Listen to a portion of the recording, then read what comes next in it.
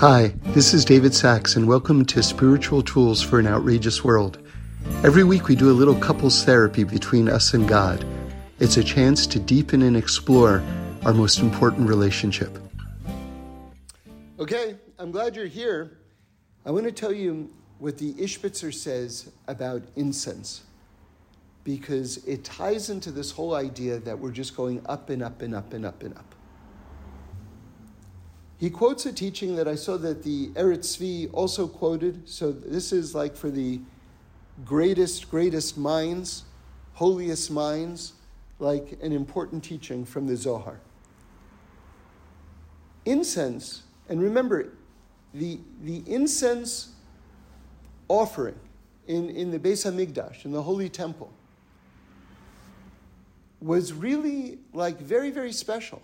And it's different, right? Because you're not bringing an animal. Incense is not an animal, right? It's not like loaves of bread. It's nothing like that. It's like a whole different category of offering. And if you want to know, like, well, I mean, I get that it's a different category. Was it higher or was it lower? I mean, it seems so different. Like if you were to offer an ox was like really expensive. Like people didn't just have oxes, right? Like an ox was like a Lexus, right? That's like an expensive proposition. So maybe this is just some incense. This is just whatever. Maybe it's lower. No, it was higher. It had its own altar. There was a golden altar where the incense was offered in the Beis HaMikdash, in the Mishkan too. Okay, wow, so it had its own separate altar made out of gold. Wow, that's pretty cool. But that's just the beginning. How about the fact that the culmination of the entire Yom Kippur service was when the Kohen Gadol, the high priest of Israel, goes into the Holy of Holies only once a year on the holiest day of the year. And what does he do? He brings the incense offering. And that's forgiving all the sins. Okay, wow. Okay, so incense is really, really high. I get it. Now, even on a physical level, they say that the sense of smell is the most spiritual. And by the way, if you look at the whole incident of the eating of the tree of knowledge from the Garden of Eden, it says that each one of our senses was damaged. It says we saw the fruit, we listened to the snake, we touched the fruit, we ate the fruit. That's four out of the five senses right there. It says nothing about the sense of smell. So all of the rabbis learn out that the sense of smell was not damaged. And you want to hear something beautiful? Shabbos is a miniature of the Garden of Eden. It's like a taste of the Garden of Eden. Just like all of our needs were provided for us in the Garden of Eden, like before Shabbos starts, all the cooking is done. Everything's done. It's like you're walking into the Garden of Eden. Everything is prepared for you. And what do we do when we leave Shabbos? We smell the incense. We smell the... See, because even though we're leaving the Garden of Eden again, right? We're leaving Shabbos, which is like leaving the Garden of Eden again. But the sense of smell was never damaged. We give one smell before we leave. You know why? To remind our souls and to reassure our souls that the connection to the Garden of Eden is still there and was never broken. We're heading into the week. We're heading into, we're still in exile. But the soul is reassured and comforted by the fact that the connection is unbroken and remains. We're still tied to paradise. Okay, so these are all just different levels of incense. Let me tell you what the Ishbitzer Rebbe says. So he quotes the Zohar. This is the teaching that I also saw from the Eretz Tzvi quoting, that in Aramaic, the word for is ketira. And ketira in Aramaic is linked to the root kesher, which means knot.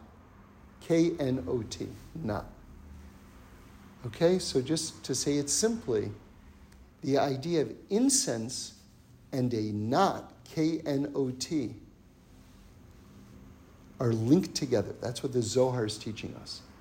So now how do you explain that? How is incense a knot? Well, if you think about it, you've got a pile of this scent and a pile of that fragrance and a pile of that one. And then when you burn it, they all get mixed or knotted together. Okay, that's again on a very basic level. But now the Ishbitzer says something really mind-blowing. He says that in the order of the incense ceremony, what you have is it's a miniature, it's a microcosm from the beginning of the creation of the universe until, he says, Ad Sof, until the end. And then later he says, Olam Haba. So wait a second. Let's just take a moment to appreciate how exalted that thought is. He says the burning of incense is basically in miniature. You're acting out the beginning of the world all the way to the final fixing of the world and our entrance into the next era, which is Olam Haba, the world to come. And he says that's what's really being shown is that the desires of every single person since the beginning of time, whether the person is aware of it or not aware of it, that everything a person does, deep, deep, deep down, again, often on a totally unconscious level, is all for the service of God. You see, a lot of people like to quote the fact that the Ishbitzer seems to say that we don't have free will. And that's what makes him such a controversial Rebbe, right? But he was so beyond deep. I'll just tell you how I understand what I think perhaps he's saying, right? I think he's saying that we do have free will. We absolutely have free will, because it's a clear Mishnah in Pirkei Avos that God knows everything, but at the same time we have free will. So it doesn't make sense that someone as great as the Ishbitzer Rebbe, who is as devoted to Torah as the Ishbitzer Rebbe, is going to say something opposite from what it says in the Talmud, in a Mishnah. It just doesn't make any sense. So I think he's saying we do have free will, but the roots of the roots of the roots of a person is that we're just a piece of God. And since God is drawn to God and God himself is doing the will of God, that underpinning our free choice, before our free choice and our consciousness even begins, the essence of our life force is drawn to serve God. Which means that everything that we're going to do ultimately is going to be for the sake of God, even when we go against God with our conscious free choice. So do you see how those two things can work together? How someone could sort of like do a great injustice to him and say, well, then you don't have any free choice. No, you do have free choice. It's just that at the roots of the roots of the roots of your essence is godliness. And God is connected to God. God is going to do the will of God. The breakthrough that he's saying is that even when a person does the wrong thing, ultimately, in the end of days, looking back, you're going to see how that was actually leading the world toward the right place. Now, we are going to have to take responsibility for our actions. And we can't just stand before the heavenly court and say, yeah, but the Ishbitzer said, it's not going to fly. It's not going to fly. We have responsibility and accountability. However, we should also understand that everything everything is leading toward the revelation of the oneness of God. And so that's what he's saying is the knotted together thing. What happens is all these different things ultimately show how everything is tied together and that everything was for the sake of heaven. And that's what's going on in terms of the incense. And then I want to add two things to the Ishbitzer. One is, now I understand why the incense offering of all things was the one brought on Yom Kippur in the Holy of Holies.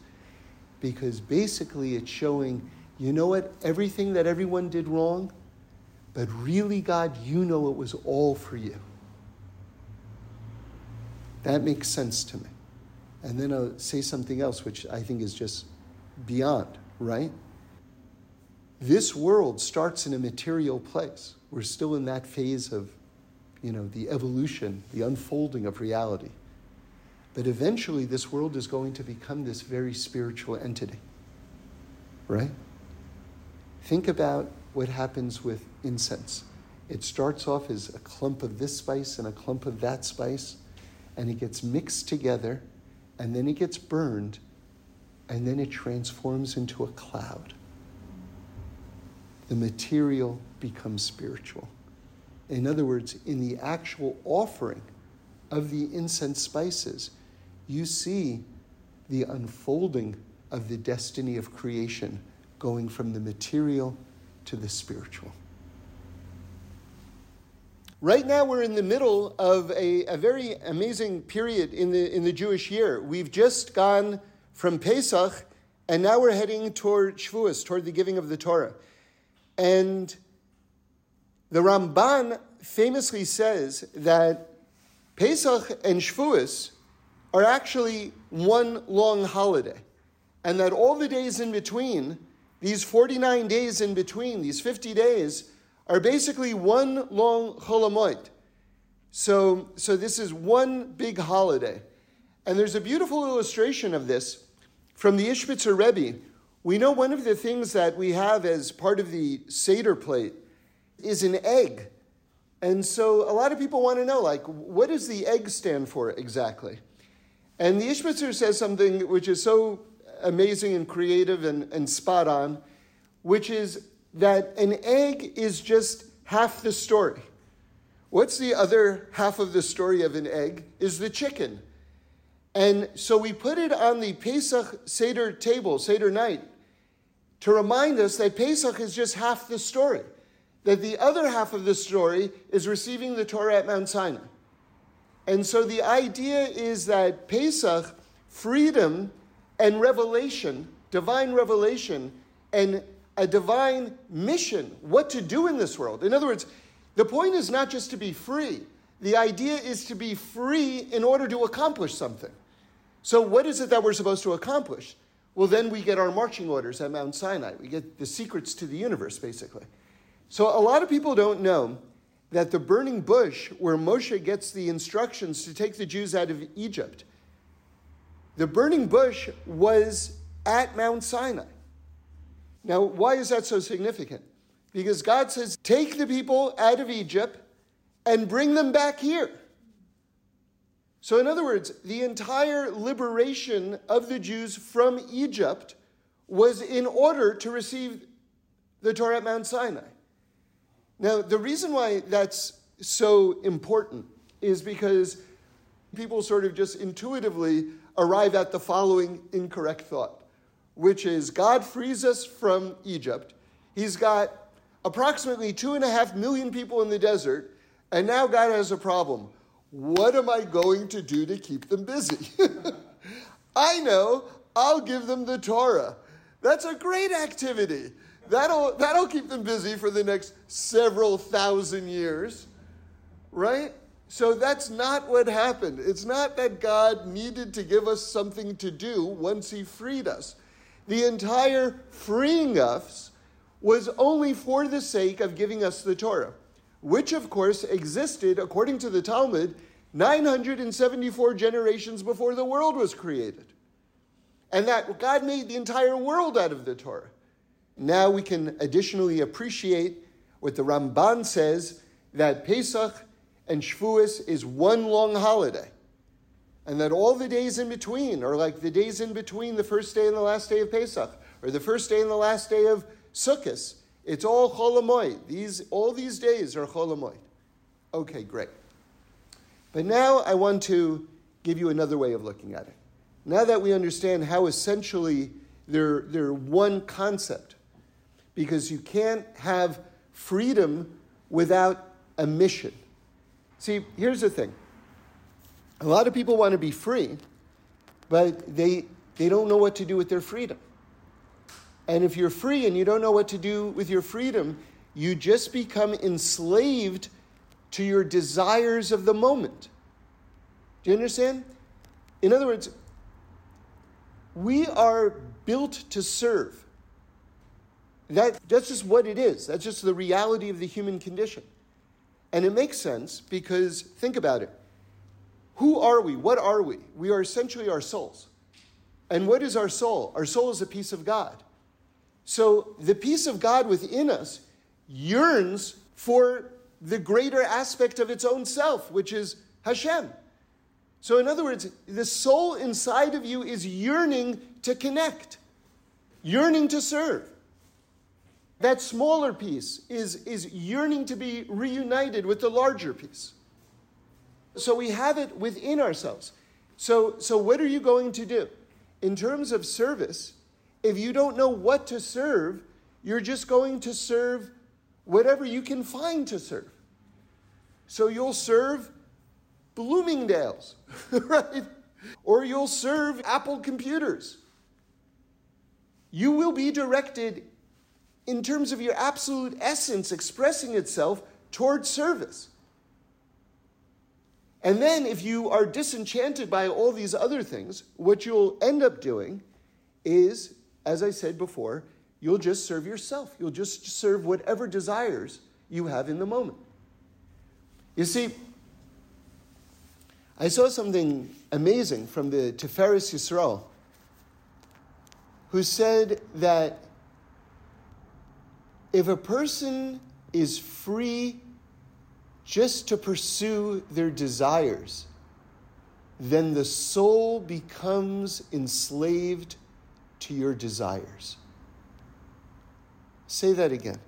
If a person is just free to pursue their own desires, and when I use the word desires here, I'm talking about things on a less exalted level. All right, we're going to talk about that more. Let's use the word taiva for now. What is taiva?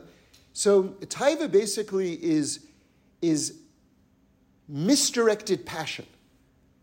And it can be misdirected passion toward anything. Like, if you just love potato chips, you can have a taiva for potato chips. I don't know if you know this, but there is a Potato Chip of the Month club and that I personally seriously looked into subscribing to. And, you can go on the website. It's sort of like I love this word, by the way. This is one of the modern words in consumer land, which is curate. Don't you love the word curate? What does curate mean? That means that you just go on 5 different websites, pick what they've already gone through so much work in terms of gathering, and then you say, well, I like this shirt, and I like that handbag, and I like these shoes, and I'm going to put them all on my website, and now I'm going to present to you the David Sachs curated collection. Okay, I guess that wasn't that hard, right? But anyway, so they will curate the finest potato chips from local brands around the country. What I'm trying to tell you is that you can have a misdirected passion toward anything. Okay? Now listen to this. Again, from the Tiferes Yisrael, let's repeat the idea. If someone is basically just free to pursue their own taivas without a greater mission, the soul becomes enslaved to the person's taivas. So again, it's another iteration. It's another way of conceptualizing this idea that if you don't have the ultimate to serve, which the soul longs to serve, is the ultimate. It doesn't want to serve any counterfeit. It wants to serve that. It wants that ultimate homecoming. The soul, which is a piece of God, wants to connect with Hashem himself. But if we can't direct the soul to that place, it will follow whatever our urge is. It needs to be led. It's kind of like sad for the soul that it can be directed by the body to the wrong place. So ideally, if someone really connects to this greater love, then that's how to fix this whole problem that we're discussing. So let's take a step back and let me tell you something very, very, very amazing. This is from Rav Yitzchak Isaac Chaver. And he talks about this idea of fixing passion, fixing taiva. You ready? He says, normally speaking, the normal dynamic is that water puts out fire. Water puts out fire. In other words, you have the opposite force counteracting the other thing. Okay, very good. That makes sense. It's very intuitive, and we see zillions of examples of that in the natural world. Okay.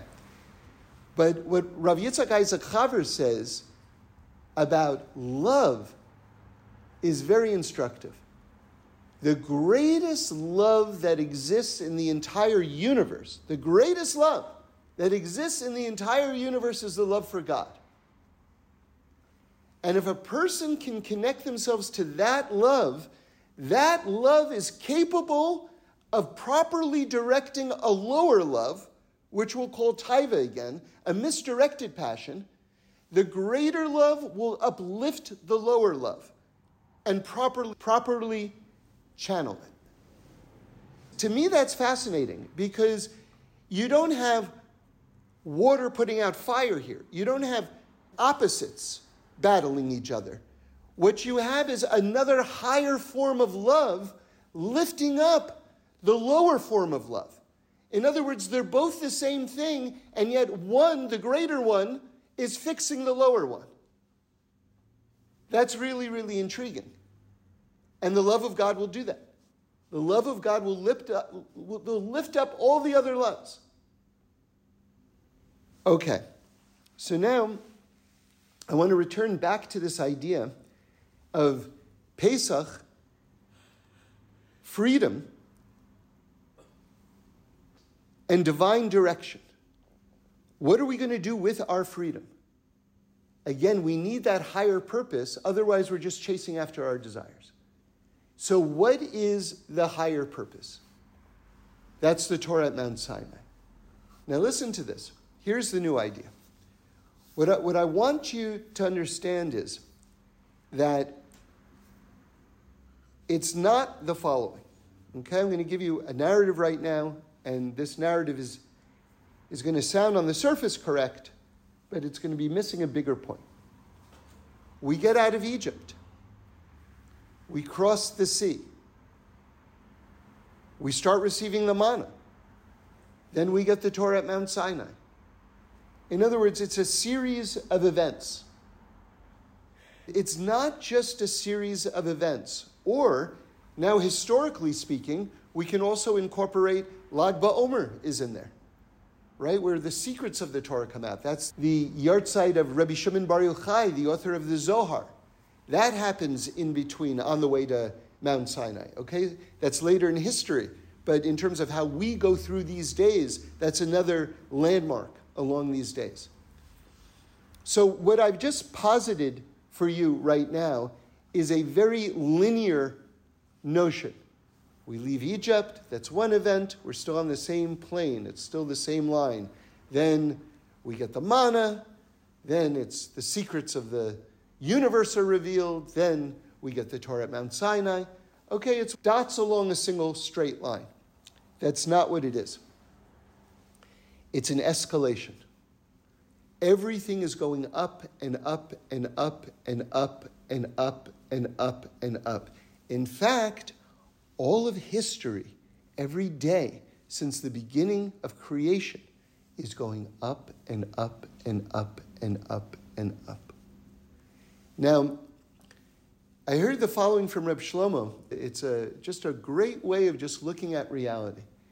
We know there's a very classic teaching, which is that every generation is actually moving further away from the revelation of the Torah at Mount Sinai 3,300 years ago, right? Each generation, it's one generation later. So it's like, that the transmission is there, and the transmission is still accurate, but we're getting generations away. And so they call that the Yeridos Hadoros, the going down of the generations, spiritually speaking. That's true. But Reb Shlomo adds a very important PS, which changes everything, which is that while that is true, every generation is also getting closer to Mashiach.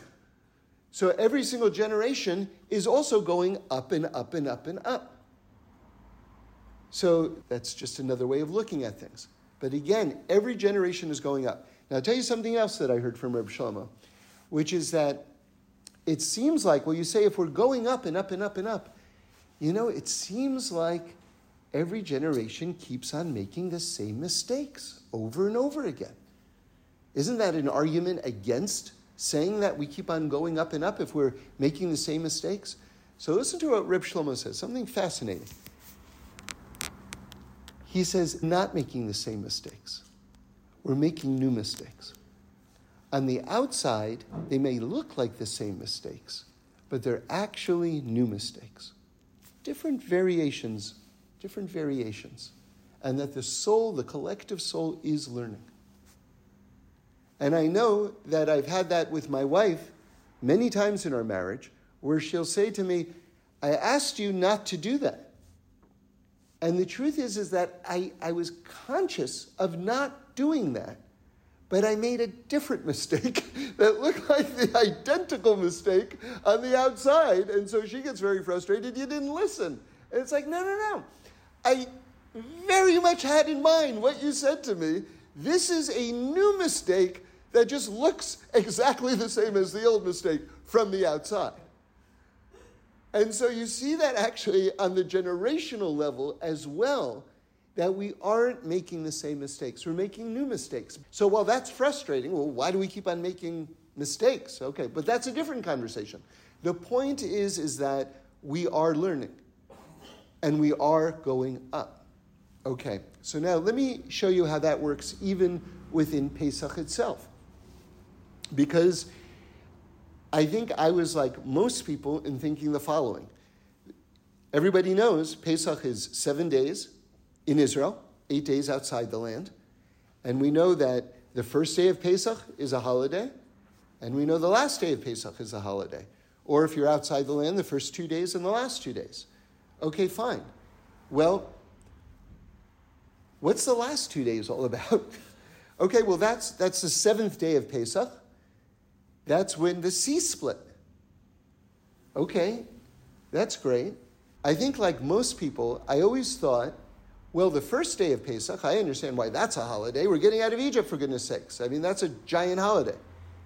But the seventh day? Okay, I get this, the sea split, but the sea splitting seems like not quite as great as just getting out of Egypt. But it really is an escalation.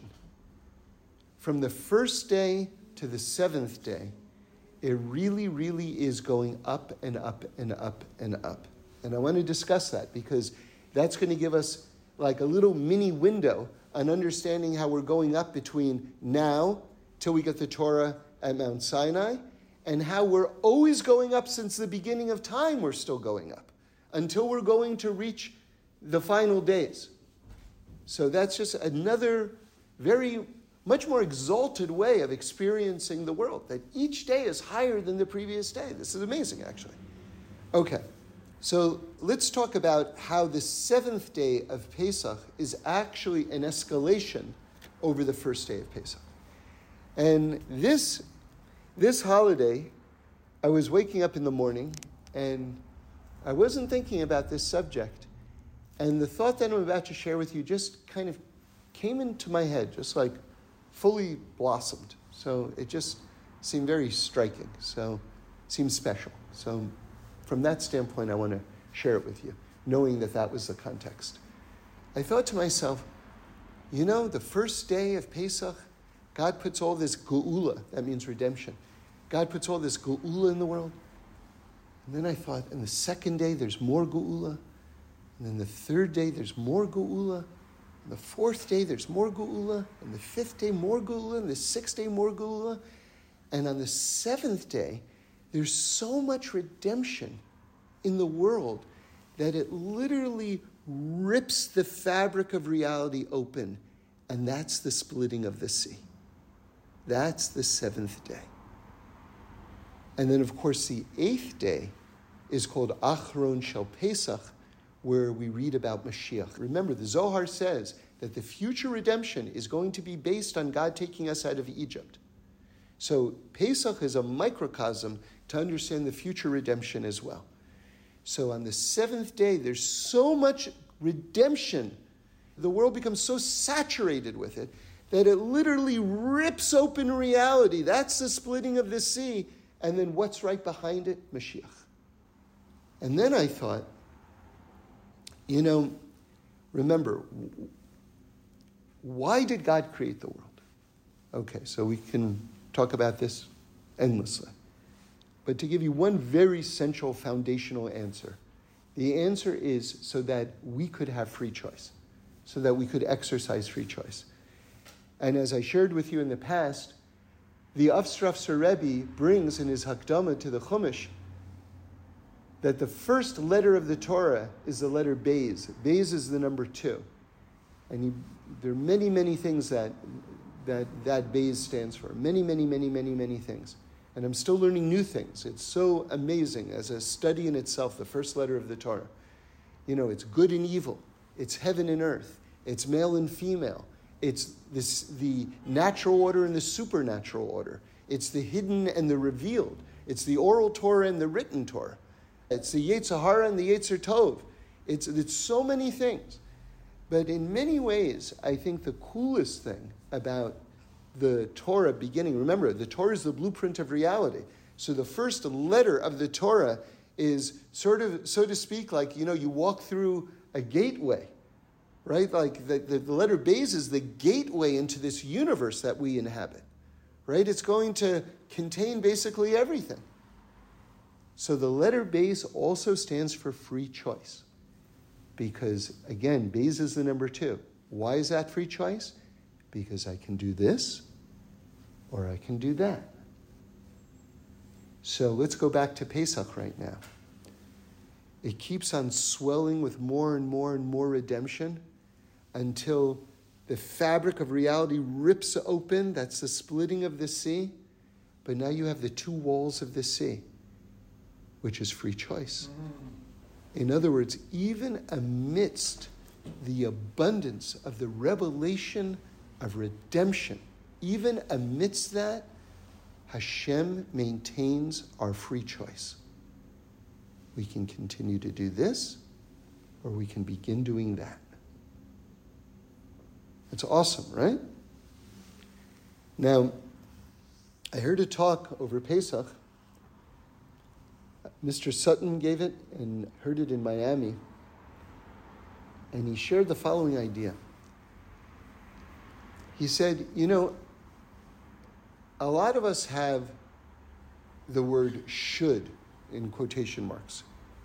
Shoulds in our life. I should do that. I shouldn't do that. Should probably also do that. Right? Like there's a lot of shoulds.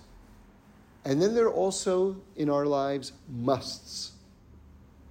And he said something I thought very striking. He said, the shoulds you don't do and the musts you do. Right? And I thought, wow, that was actually for me, that was very, very insightful. That really resonated. Because I know I have a list of shoulds in my life, and I'm not really doing any of those shoulds. So he said, if you want to make progress in your life, think of a should that you have in your life. Something that you tell yourself, and this is all very personal. Everyone's going to have something else, okay? Think of something in your mind where you say to yourself, I should do that. And he said, change it into a must. Change that should into a must. And now you're ready to make a breakthrough in that area. Because you are very capable. The musts in your life, you are doing. And when something becomes a must for you, you have a great track record in terms of doing it. So you know if you change a should, whatever it is, this is personal and private, and everyone's going to have a different answer for this. If you change, I'll speak, let me put it in the first person because I need to do this. If I can just take one of my shoulds and turn it into a must, I already feel it inside myself that I know that I can make progress in that. I just have to make the decision to change the should to a must. Now listen to this. This is crazy. I went from hearing that lecture right to, I guess it was dinner or something like this. And my daughter was there. She works for the government. And she does policy work for the government. Okay? She said to me, tell me one insight, one takeaway from the class that you just attended. I said, well, he talked about changing shoulds into musts. She said, that's what I do for a living. I take policy statements and I have to rewrite them. And the policy of the government, which I was trained to do, was if I ever see the word should, I have to change it to the word must. I was, what? I mean, you talk about something, can you imagine anything more hyper-specific than that? And to hear literally minutes after I just learned that that's what my daughter does for a living? She changes shoulds into musts? As in, employees should be careful to do X. She crosses out the should, and when it leaves her desk, it now reads, employees must be careful to do X. Okay. So again, we want to escalate our lives. We don't want to plateau. We don't want to plateau. Like, when we stop growing, that's the beginning of dying. So plateauing is really the enemy. Of course, we want to move at a sustainable pace, right? We don't want to max ourselves out so that we crash. Because the Yetzer Hara, sometimes appears to us as a rabbi.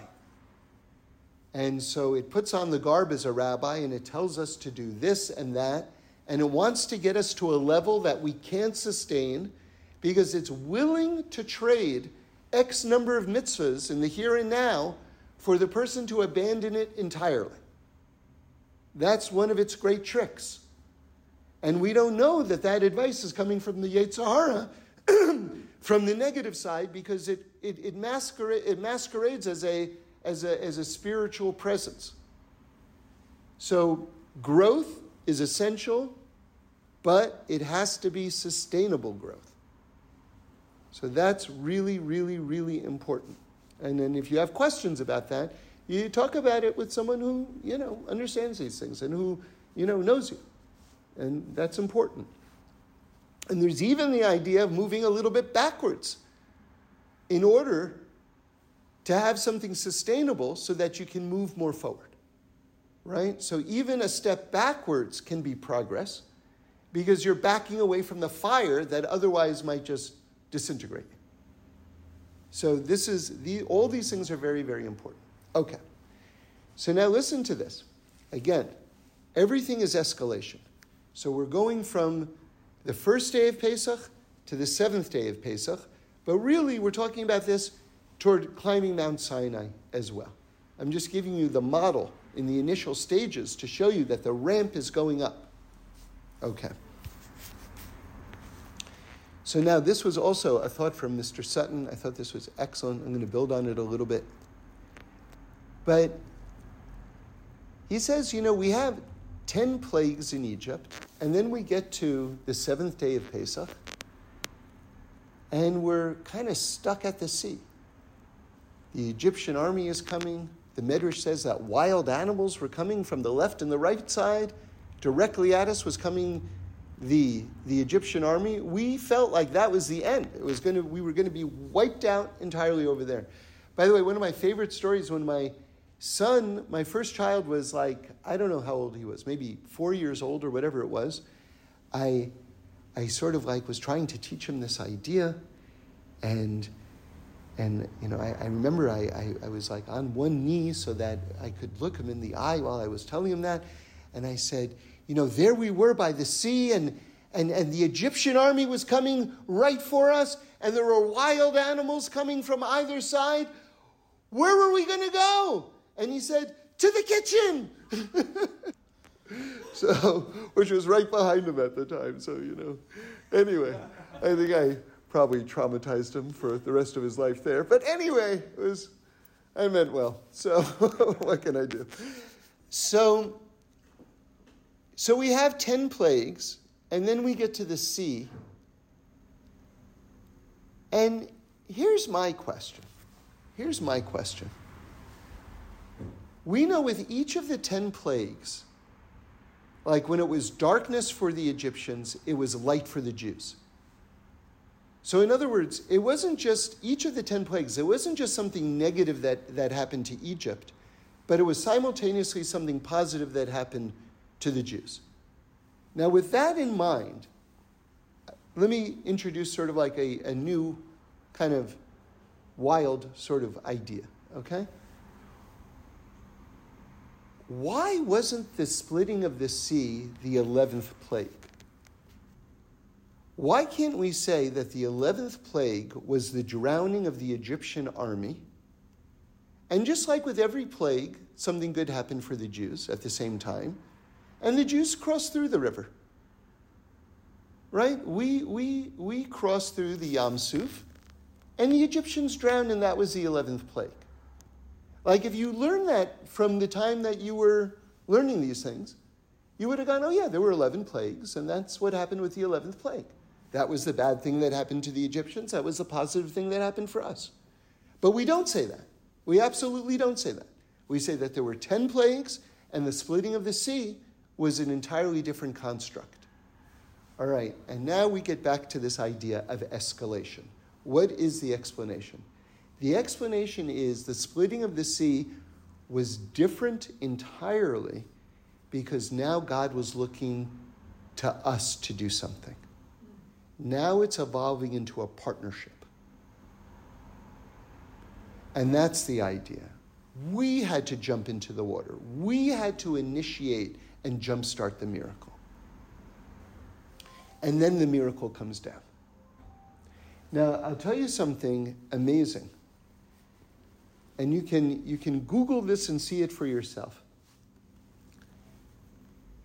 In Brazil, they photographed with cameras, this was just in the New York Times a few weeks ago,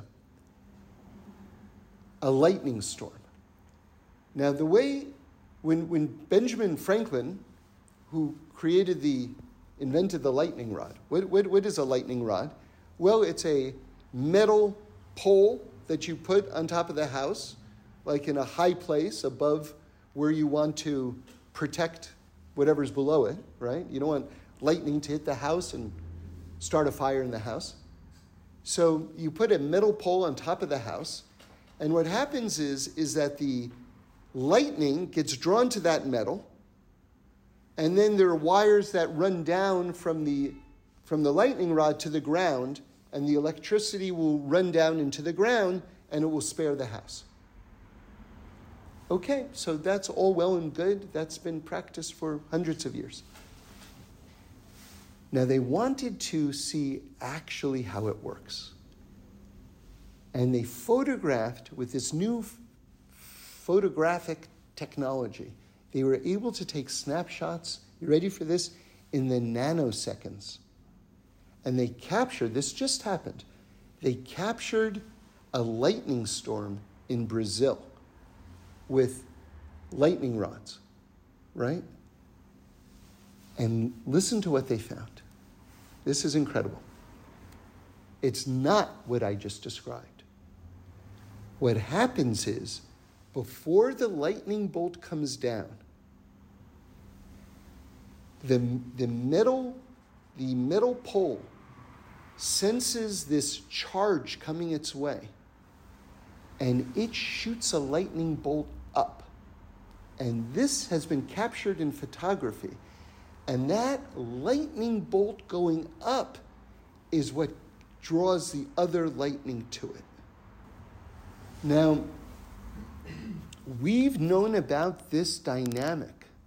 And I saw it. It's really quite incredible, because you're like, where is that lightning bolt coming from? It's coming from the lightning rod. It's crazy. So we've known about this dynamic on a spiritual level since the beginning.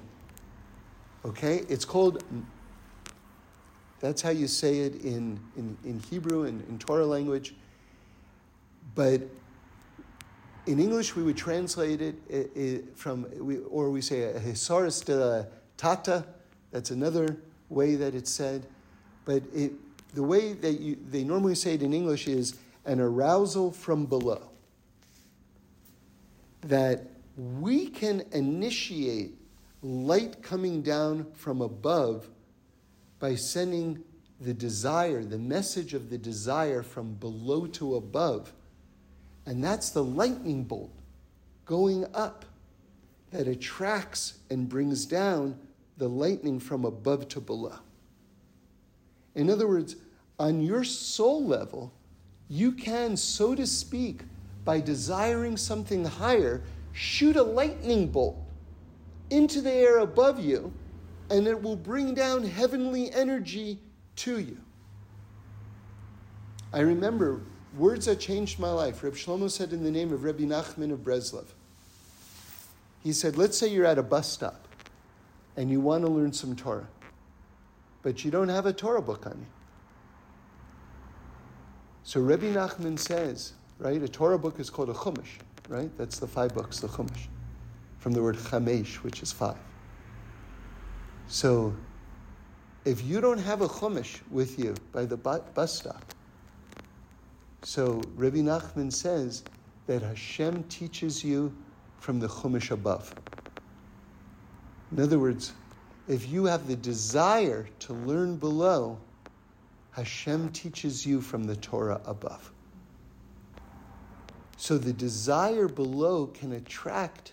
Can you imagine if you just opened up a book and it's like, I got to learn. It's time to learn. So you're learning, but you're not learning with any desire. But do you see the role that desire plays? Now imagine you don't even have the book, but you just have the desire. Now where are you being taught from? From the highest places.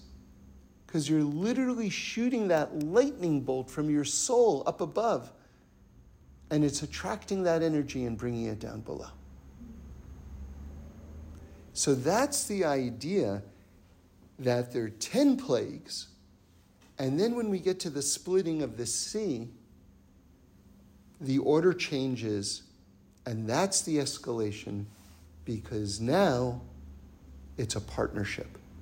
Now there's a desire coming from below to above, and that's going to bring down an even higher revelation, and that's the splitting of the sea, or the splitting of reality, that's now ushering in an even higher light. We talked about how a higher love can quench a lower misdirected love. Now, in Torah thought, pleasure is likened unto water, but water is likened unto Torah. So water is like a very interesting thing. Water can either mean something that's more kind of like pleasure-oriented, which is something perhaps misdirected, or that same construct, water, can be something that's Torah, which is something that's higher directed. And we said that the higher love can put out the lower love, or raise up the lower love, or quench the lower love. Now, let's just follow the imagery of the split sea. that same water drowns the Egyptians. That's the lower love.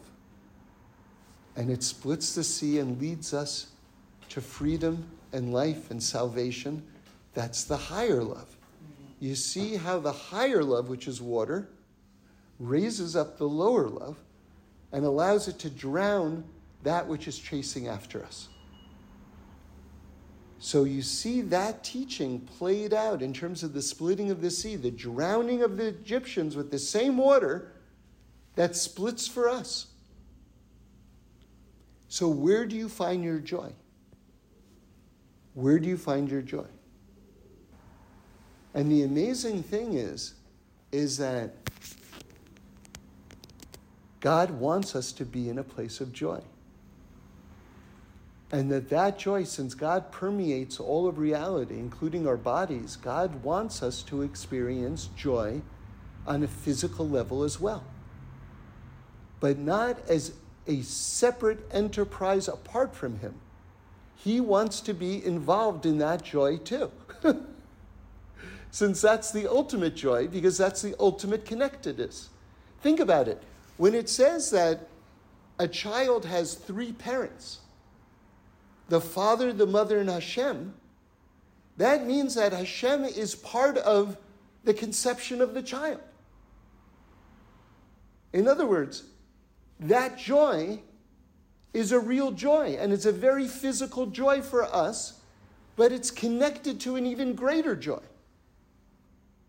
It's not the greater joy so that I'm aware of the lower joy. The lower joy becomes a greater joy because it's connected to something greater.